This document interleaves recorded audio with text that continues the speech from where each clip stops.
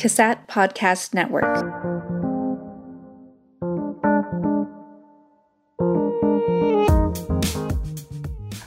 Welcome, Trudy. We're happy to have you here again today to talk about self-care and connection for first responder families. Self-care happens to be one of my favorite topics and is near and dear to my heart, so I'm really excited to talk with you about this today. As we get started, what are the types of self-care that are most important to integrate into a person's life?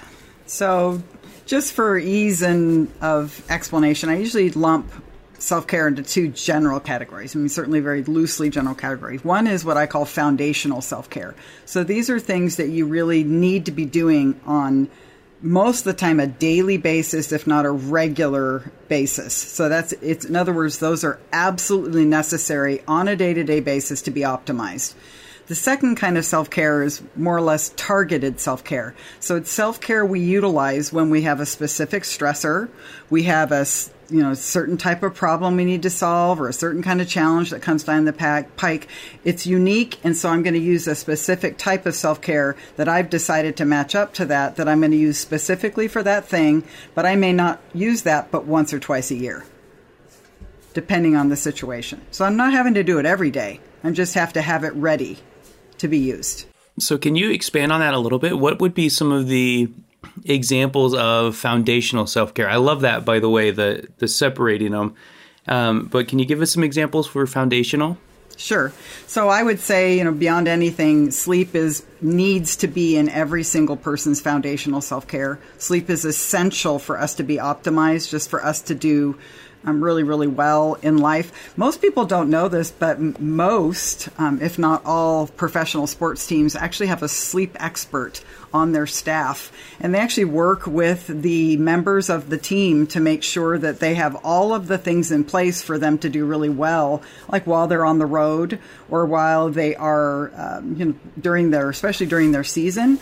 Because if they can get really good sleep, they're actually going to perform better as an athlete. So it really hits the bottom line. It's points, it's less injuries, that sort of thing. So it's going to actually work out really well for them. And we really are no different than an athlete. We need sleep to be optimized, and we are going to have more problems in life if we don't really protect that sleep.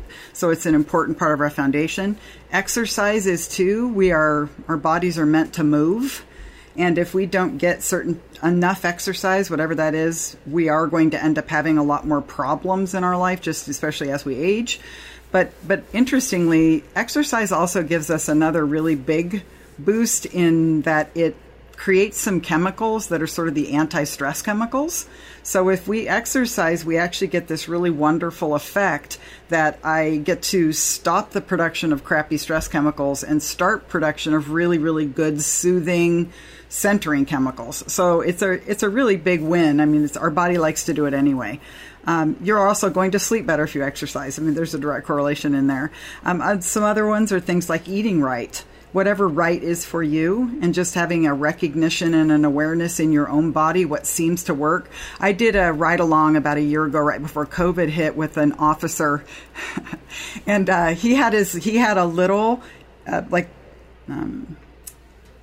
little cooler in the front seat of his car on the floorboards. And he had a bunch of different food in there because he says not every single day did he get to eat. And then at one point he kind of got this really guilty look on his face and reaches over and he pulls out a Pop-Tart. He goes, "I'm sorry, but I love Pop-Tarts." And it's not like I'm I'm the sugar police or something. But I thought it was like he even knew, this isn't really in my bed, but I love Pop-Tarts. So to me, it's about really knowing what's really going to optimize your body in that regard. And certainly, if we eat really poorly, it's going to be harder to exercise. It is going to affect our sleep. And there's actually a lot of really cool new information about how different foods actually affect our moods as well. And that's getting to be a really interesting new area of research. And so that's something to be aware of. A couple others that are really important. Social connection needs to be in our foundation. It can't be, and yes, we will also use people in our targeted self-care, but social connection needs to be in our foundation. That we have to have that established, and we have to be tapping into our social support on a regular basis. It has to be part of our schedule. And then lastly, I would say, which is really important, which is an ability to have self-awareness and self-insight, because we're going to need that to help us know what sorts of targeted self-care could be useful. So I need to have that as something I do, checking in with myself, awareness of things like, what is my stress level? Am I hungry? Do I have any pain issues in my body? Any of the different things that sort of that regular ability to check in with ourselves and get the information from our own selves about what I need to do next. I think that needs to be in our foundation, because I need to be doing it so regularly that I'm the first one who knows stuff about me. I'm not the last one. Mm-hmm. Like somebody else says, hey, have you noticed you're really grumpy lately? It's like, And so we want to be the first one to notice, like, wow, I'm not acting the same way as I normally act. So I think those are the most important things in our foundation. Awesome. What are some of the targeted strategies? So targeted self-care, I use the analogy of... Actually, it's kind of like some people use the analogy of a toolbox. I personally use the analogy of a storage closet, that you sort of have this closet, and it's got all these different shelves and all these different little boxes and cubbies and different things that you're storing all of these different things that you need to target this particular issue that's in your life right now. So that way you can kind of open the closet and search around on the shelves and say, what would really be a good match for this thing I'm going through right now? So there's probably subset of about 3 different types of targeted self-care that they fit into kind of subcategories. So you might have, like, I call it the emotional shelf. So all of the strategies I need that will actually deal a lot with things having to do with emotions. Social support, some of the different types of things we get from social support is another one, and practical self-care, some ideas. So some examples of each. So emotional self-care, these are going to be the skills that help you deal with emotions, and also the skills you use to avoid stuffing emotions. So some examples of that, and I'm just putting examples out, and then everybody's going to, again, you're going to have to compile your own closet, your own skills, because they're going to be unique to you. It's kind of like your own personal fingerprint on your own life, what seems to work. So some ideas are, an emotional self-care might be gratitude list. And the reason why gratitude lists work really well, it's a really effective mood regulator, but it also shifts us away from our brain's default. So our brain actually has a negativity default. It just tends to look for the negative in things. And I think in particular for first responders, their jobs are so largely being exposed to a lot of negative events too. So it sort of reinforces that. So pulling your brain away from it and actually noticing what's going right in your life, noticing what's really good in your life. Just even small things all the way to big things. So if we force our brains to do that every once in a while, it can actually help really regulate and balance out some of that negativity that we get exposed to. Another big one for emotional self-care is staying really anchored to the meaning in your work. Usually people will enter any given field with a really clear sense of why they're doing it. I mean, they absolutely know the why. But then over time, in the grind of life, we will sometimes lose touch with that. So regularly checking in with why am I doing this, or what is really meaningful about it, can rejuvenate us in regards to our work, and even make us a lot more resilient to the emotional blows that work will end up having to have a tendency to put on us. A couple other things is just as a real practical one, which is using a technique called the mind dump. So the mind dump is something that a lot of people actually add to their sleep hygiene routine, which is the routine you do right before you go to bed.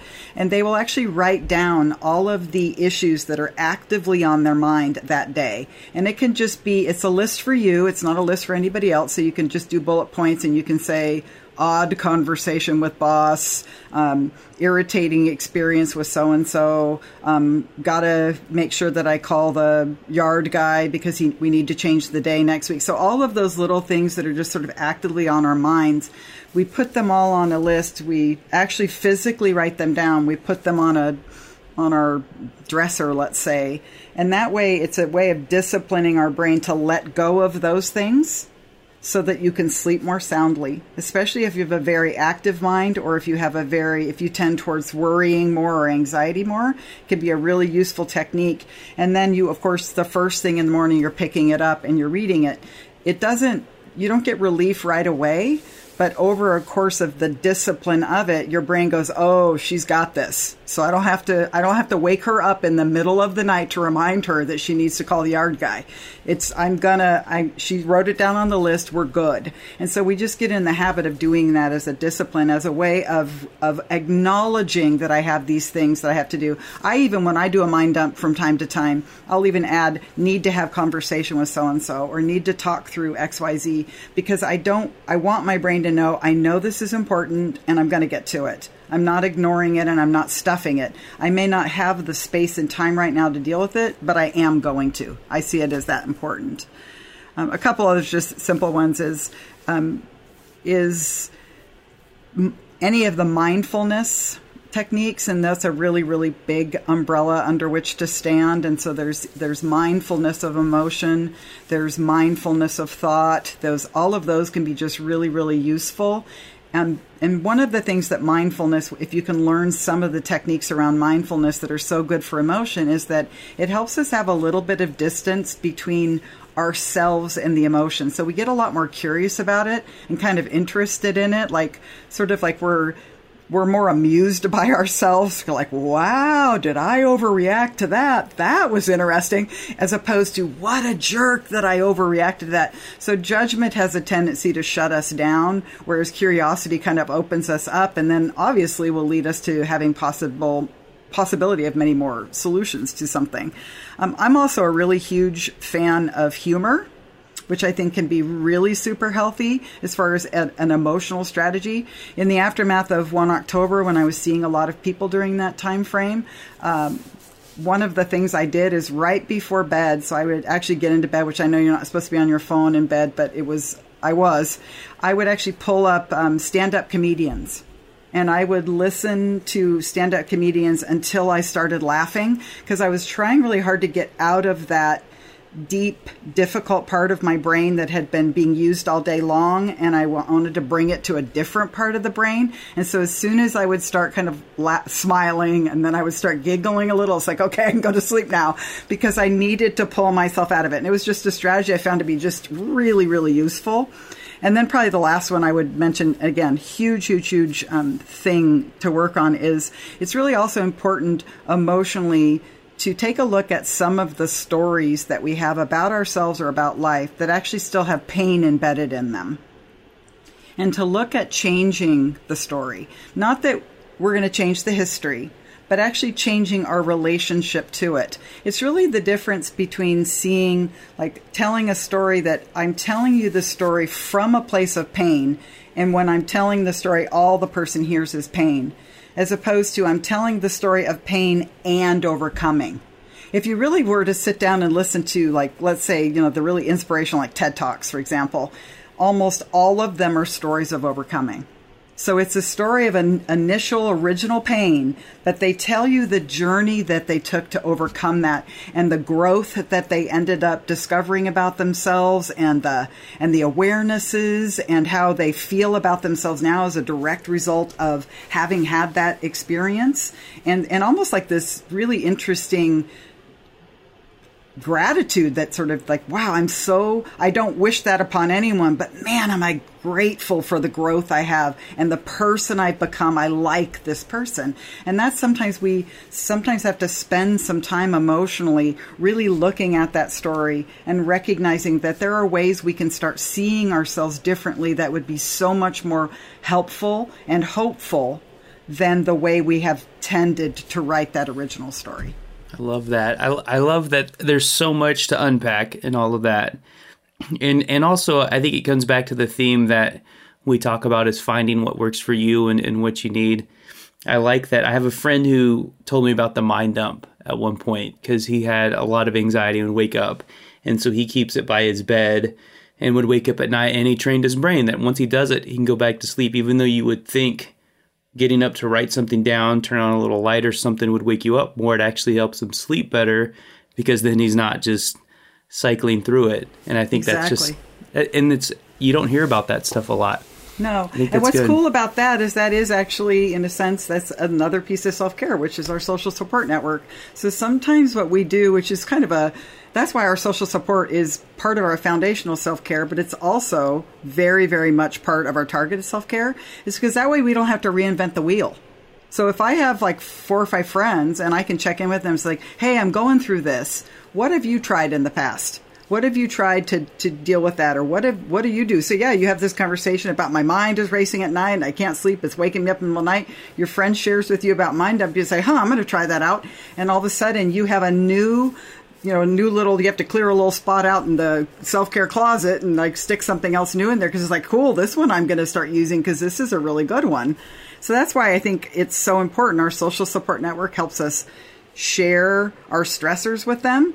They also, and the reason why that's so important is sometimes it helps us normalize our stressors. Because sometimes we'll think there's something wrong with me, that I feel this way or I'm thinking this way. And someone goes, oh no, I feel like that a lot. It's like, oh, cool. So I'm okay. But every once in a while, I've had a friend go, oh no, Trudy, that isn't normal. I went, So in some regards, that's also helpful, right? Because then I can go, oh crap, I need to do a correction here because, maybe or even an overcorrection because I am a little off. So our friends really can help us with reality testing.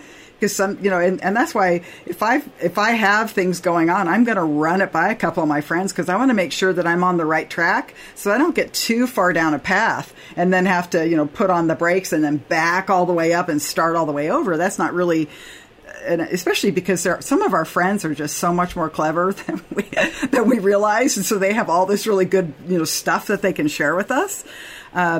It's also certainly our friends can help us practice some skills and then also practice them doing them, but also practice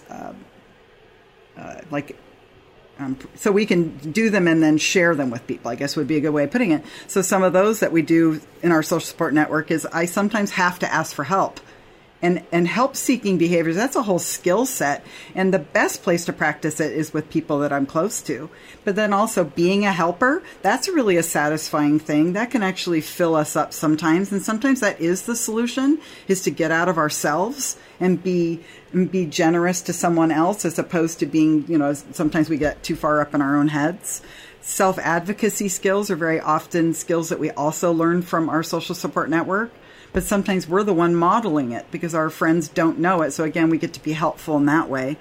To be able to have deeper and deeper connections with our social support network, those are sometimes even a category of things we would call rituals of connection. So we find out new ways to create a ritual with a friend or a ritual with our family that will actually deepen the connections with them, which creates more satisfaction and more safety for us. And then obviously fun gets put in there. So we plan fun. It'd be great that if fun just happens spontaneously, but a lot of times we have to plan to have it. And we usually have that lot with other people. And then also just having just a regular ongoing evaluating your social support needs, because sometimes we don't realize that we're missing some people. I discovered that a few years back after 1 October again. I started a group and I put it out there. I was doing some workshops actually for CASAT, and I started this peer support group, and it was because I was missing that. I was missing support. I'm in private practice by myself at the time, and so I didn't really have peers that I could run cases by, or that I could just talk like, oh, this is going on, what do you think? And so I created that because it was I didn't have anyone in my life who was going to be able to provide that support for me. So thank goodness, and that's why sometimes we have to reevaluate every once in a while to make sure that those social needs are met. And then some ideas for practical self-care. A lot of us know this stuff, but it's things that we will have a more or less healthy relationship with. For example, a practical self-care idea is getting more organized. Organization can be some people's nemesis. Others of us, it's just our sort of our natural state of being. But when we're organized, we always do feel more soothed. So sometimes the problem isn't the stressor itself. It's that we're not very organized in our approach to the stressor. Then as soon as we get organized, it seems like it resolves itself.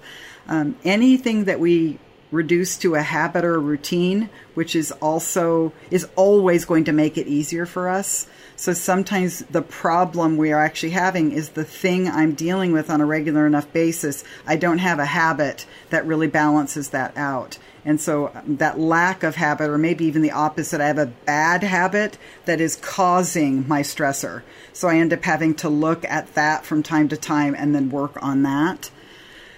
Hobbies can fit into this category because hobbies can be really, really just such an important part of who we are and reflective of our own individual creativity, or maybe we've just really like to pursue something that's very unique and that we can just go into it and just go into that state of flow that is just, and then 4 hours pass and we just, that was so wonderful. So hobbies can provide us with something good. Also learning what's relaxing to you, because that's also a unique thing. What's relaxing to one person may absolutely agitate the crap out of another person. So we have to learn, like, okay, I've got to try this, and I'll watch what other people do, and I'll try it on. And if it works, awesome. I add something to that. But it may not work, and I have to be open-minded about that. And then another one is just really learning to have just an overall better relationship with our stressors. I think there are some stressors we actually could eliminate, but we've been a little resistant to doing that because it will maybe be a lot of work or whatever. But some of our stressors we really could take a look at and eliminate. And it would actually sometimes be very, very much in our best interest. Others of our stressors we may need to minimize. So I'm actually going to decrease how often they affect me, for example.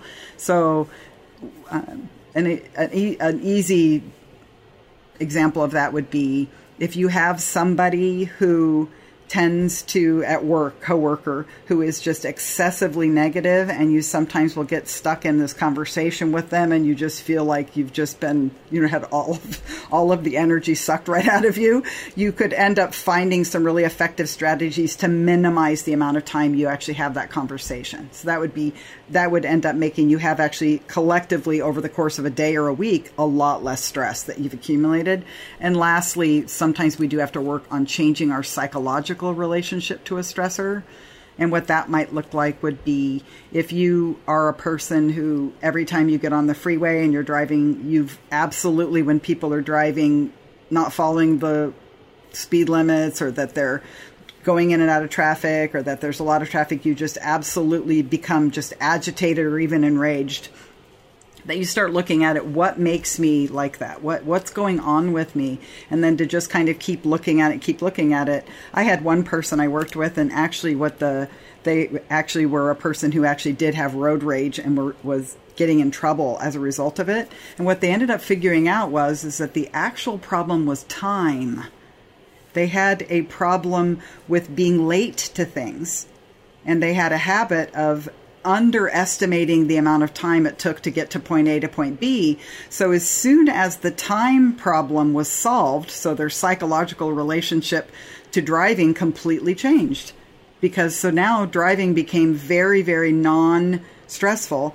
And then certainly for some people, that what they need to do is they need to have it be something they look forward to instead of having it be something that's dreadful. Like I will frequently listen to podcasts when I drive. So I always look forward to driving because I get to listen to my podcast. Or I know people who do books on tape because they have like a half hour or 45-minute commute into work. And so that ends up making it like, I can't wait to drive and I can't wait to be in the car. So then it completely changes their relationship to traffic because who cares? I get to listen longer.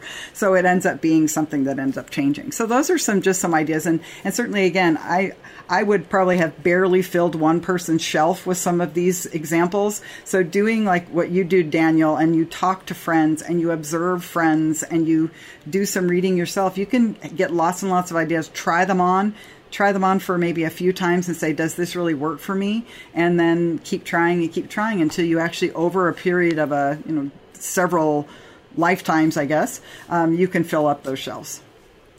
And so I love what you're saying. I'm taking notes, like literally taking notes, not just for like this, but for myself. And also took a note to look into why people not using their turn signals make me so frustrated. so that's my piece. But I do love, I think from the first responder perspective, we talk so much, and a lot of the conversation, not just us, is around how to deal with the job.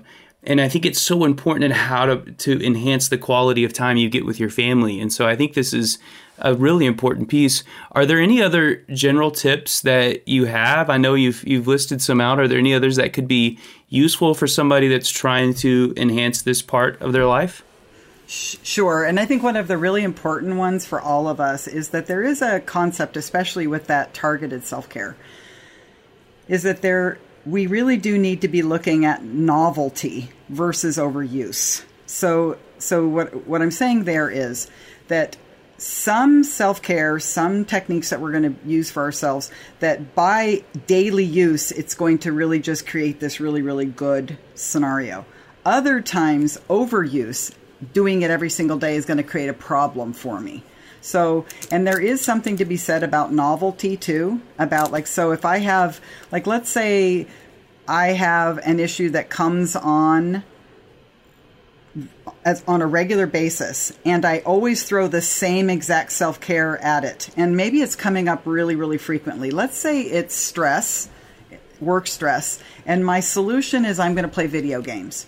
So maybe for the first, couple weeks, it seems to help. I feel really relaxed. It's really fun. I start looking forward to it. But then over time, I'm noticing I'm playing more and more, and I'm playing for longer and longer periods of time. And before I know it, the overuse of that thing that started out what seemed like a really good self-care strategy is now going south on me because I've overused it. So that's one of those ones that we're going to want to look regularly. Is there anything in my coping repertoire that I'm overusing? One thing, for example, that's directly a first responder thing is that a lot of times avoidance can be a coping strategy. Now, there is healthy avoidance. I have no doubt about that. But usually there's a very specific reason I'm going to be using that kind of avoidance. And then I'm going to usually circle back around and I'm going to take care of something. So avoidance is one of those self-care strategies that a person can overuse and we'll have to really look at. Also, novelty. So for example, let's say I need self-soothing. If I did the exact same thing to self-soothe every single time and I needed a lot of self-soothing, it's not going to work after a while. So yeah, I want to be able to say one day I'm going to do a bubble bath, and then another day I'm going to take a really long leisurely walk around the block with the dog, and then another day I'm going to call a friend who's really, really funny, and we're just going to shoot the crap over the phone, and I'm going to laugh and laugh. So I'm going to have all these different things, so it's always novel, and then the brain really appreciates that novelty. So it's fresh every single time. Another thing is we do have to practice skills. Sometimes we will try something out one time, and I have to admit I've been guilty of this, and that doesn't work. So we're just simply not going to get the effect of some things without practice, and we have to learn how to even ask maybe a person who is doing that, how long did it take you to practice that skill before you started noticing it was getting easier or it was really starting to work? And at least you can get maybe a little bit of an idea about how long. So practicing them is really important. And sometimes I think there's some skills we want to practice when we don't need them. An example of that is timeout. So if you're first learning how to time yourself out, especially in your primary relationship, excuse me, it's really useful to practice that when you don't need it. So practice it at work, practice it with a friend, or practice it just pretend in your head. I think I'm at a timeout right now. I need to take a little bit of break, because then when I actually need it, it will be readily available to me because I've practiced the skill when the stakes were low, and then I'm able to do it when the stakes are high. And then lastly here is that, like I said before, anything I reduce to a habit is going to get easier. So if I can learn to make some of these things, I practice them enough to become really competent at them, it's easier for me to do them versus in the midst of something difficult, I'm trying to pull it out and make it work. It's very hard then because I haven't practiced it and it isn't something natural to me. So habits are easiest. They just are.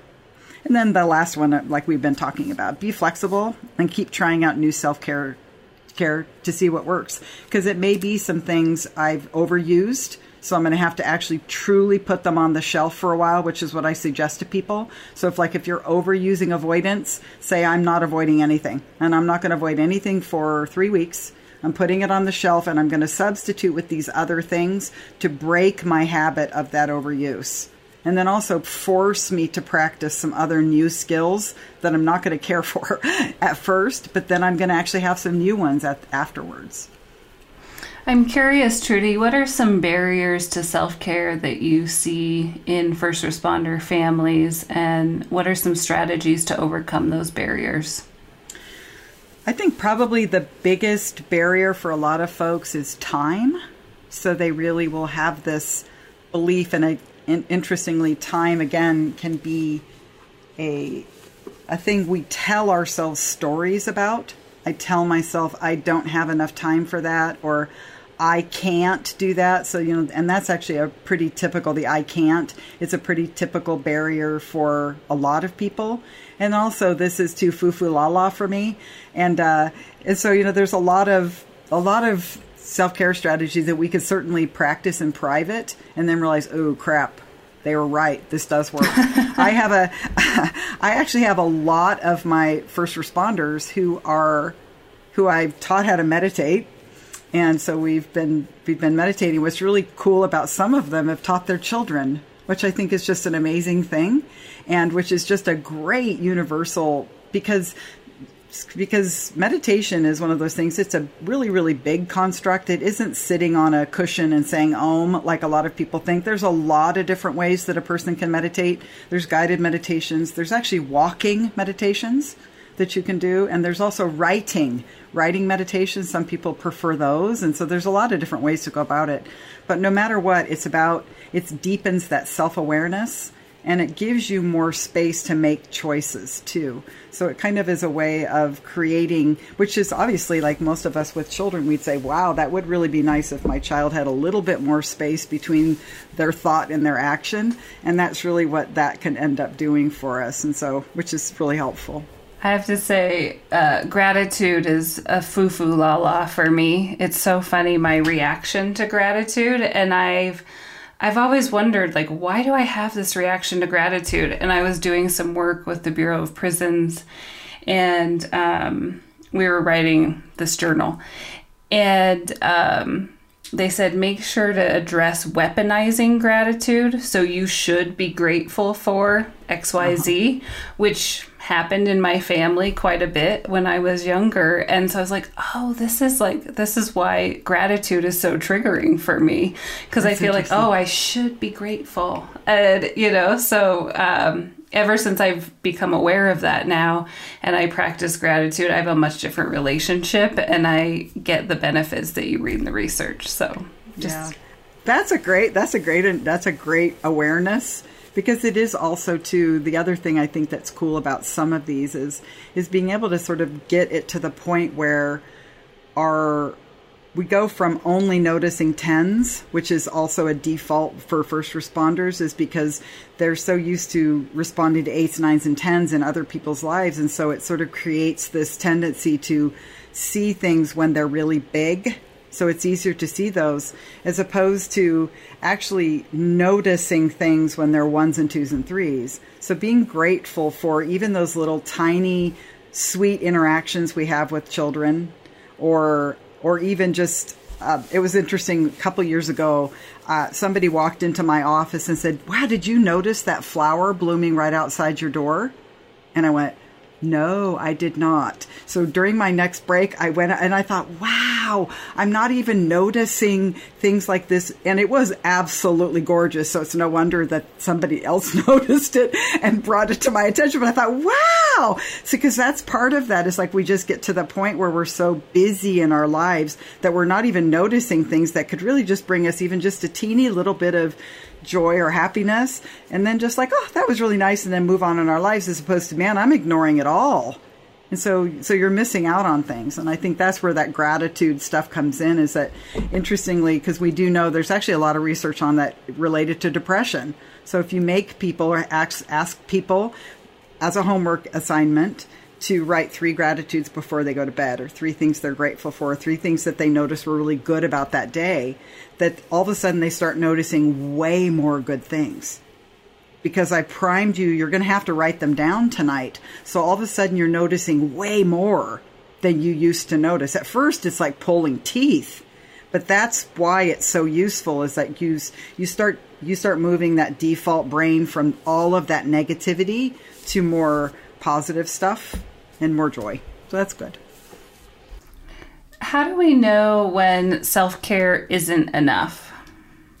Well, I would say when it is enough, you're really going to notice that you're going to be a lot more energized in your life. So you're going to really notice a reduction in just kind of overall daily fatigue, because you're just going to be really in this much better place emotionally. You're going to tend to approach your challenges with a lot more interest and curiosity and energy than you probably have. Like usually when we're not doing really well, even the smallest challenge, like, you break a shoelace, you feel like you could just curl up on the ground and start crying because I don't know what I'm going to do now.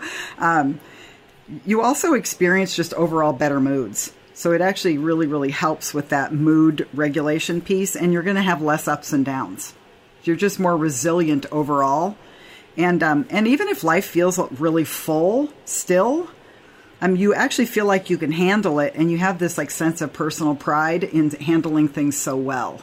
Whereas when you're not doing very good of taking care of yourself, and I know that a lot of people use that analogy of like, the airlines, like they say, put the mask on yourself first and then put it on others. And really, I think one of the things that is important to notice for a lot of people, one of the barriers to self-care is that they feel like it's selfish. Well, self-care is actually selfless.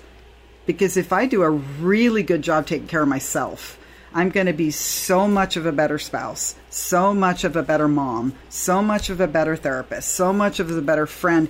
Everything will improve. So really, by extension, it's extremely selfless to put, in that regard, to put that self-care first, so that you then are more available to others. You're going to be the not cranky mom or the not irritated worker, to actually have that self-care in place. And actually, interestingly enough, most of the time, for most of the people I really work on this self-care piece with, it's their spouse or their boss that notices it first, and they'll point it out to them. They'll be shocked, like, wow, I'm really that different? They're like kind of baffled, like somebody else would notice.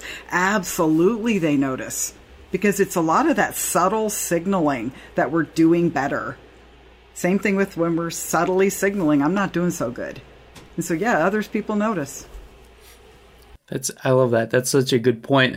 But other people noticing, because it is such a gradual change and you almost don't feel it immediately, and it takes a little bit. So other people are going to notice it first. And so it goes back to kind of what you're saying about getting that feedback and asking for that feedback too, if people aren't volunteering it, right? Yes, exactly. I love that. So do you have some resources? And I know you do, because you're like, always have good resources for first responders. So I'm just curious in what some of your resources are for folks who are practicing self-care or connection for first responder families. Either Charles Duhigg's book, The Power of Habit, which is actually, honestly, quite frankly, my favorite, or I would send them to James Clear's book, The Atomic Habits. And the reason is that those are, to me, when you're trying to establish self-care, you need to learn how to establish a habit. If you don't know how to establish a habit, it's going to be very difficult. And then certainly if you inputted self-care into any Google search or any kind of search engine, you're going to end up with just millions of hits. So you can just kind of look at those kinds of things, but also Pinterest is another one. So Pinterest will give you just a whole bunch, and some of cute graphics to go along with it. I also will suggest, as far as like, if people were to actually take some action after listening to this, I would really encourage them to do an inventory of the things that you're currently doing and kind of categorize your self-care. Is there enough variety? So do you actually have enough stuff to choose from? Like, sort of like if you were to sort of imagine it on the shelves of that closet. Does it look kind of sad? So there's hardly anything there. Do you have just one giant bin with just one thing in it that you do over and over? So you're going to really want to sort of have an awareness like, ooh, I am maybe missing some stuff. And because we do want to have enough to cover life's challenges. We want enough strategies so that we can cover life's challenges. That's really good. And I love that book. I have an activity in the class I teach for the university where students are giving up a negative behavior or substance or something, and so I have them try to his little steps of the trigger and the habit and the reward, and it's always interesting how difficult it really is to find the reward. It's really hard to find, what am I getting from this bad habit or this mindset or whatever it is. It's a hard piece, but it like you said, it takes practice. I love that. We want to be able to have that constant, like, re-updating, adding something else to the shelves. And also just largely people do need to from time to time take a look at their general routine, which is like a bigger picture thing. I actually had someone in a class that they would do an hour by hour, that you had to keep like a log for 2 or 3 weeks of hour by hour how you were spending your time, and then to do an analysis on it sort of psychologically. And sometimes that's like, whoa, I didn't want to know this about myself. Right. And sometimes it is like, okay, I do want to know that, because at least that way I know it, and then I can decide what I want to work on next. Because sometimes we'll just get in a trap and we won't realize that we do have more time on our hands than we thought. And some of the barriers we put in place to actually doing some good things to ourselves are barriers we've created ourselves. That's really good. That's really good. What are some action steps that you recommend for folks to take to support self-care? So the ones I just were talking about is important. And that's, and also just as an addition to that is to really look at any of those overusing. So I would just say, like, take a really deep look at anything you're overusing, anything you're doing more than, let's say, a couple hours a week, and then be able to say, is this really functional? Is this really giving me the bang for my buck in my self-care that I need? And then go, in a sense, up from there if you're doing things for 3 hours or 4 hours or 5 hours. Obviously, for those people who work out, very often they're working out 5 or 6 hours a week, and we can absolutely look at that and say functional, absolutely functional. But like, let's say it is television watching, or it is playing video games, any of those kinds of things, and say, at what point is it no longer functional? And to be able to really look at that and say, I am overusing these things. I'm using them for, like, in a sense, the reward would be like, let's say, self-soothing or relaxing. Is it working? Am I really relaxed? Is there really clear evidence in my life I'm relaxed? Would other people say I'm relaxed? And I think sometimes an example of that, just if you know the research about television's a sum zero. So at least it's a sum zero. But it's in other words, if I go into watching television with 100 units of stress, I will exit watching television with 100 units of stress. That's how it works. That's interesting. Yeah. That's really interesting. And I think this is one of those episodes that people are going to listen to. If they're listening to it because it's their self-care in their car, they're going to want to go back and listen when they can get a pen and paper and take notes. There's so much good resources and information in this. I loved it. And I definitely am going to be using some of this. I appreciate all that you have to bring to this. I feel like this one at some point needs to be its own series, but there's just so much in this. But really, really good. Thank you so much, Trudy, for this. Appreciate you. Appreciate this topic, and looking forward to what we have next. Thanks, Trudy. Thank you. CASAT Podcast Network.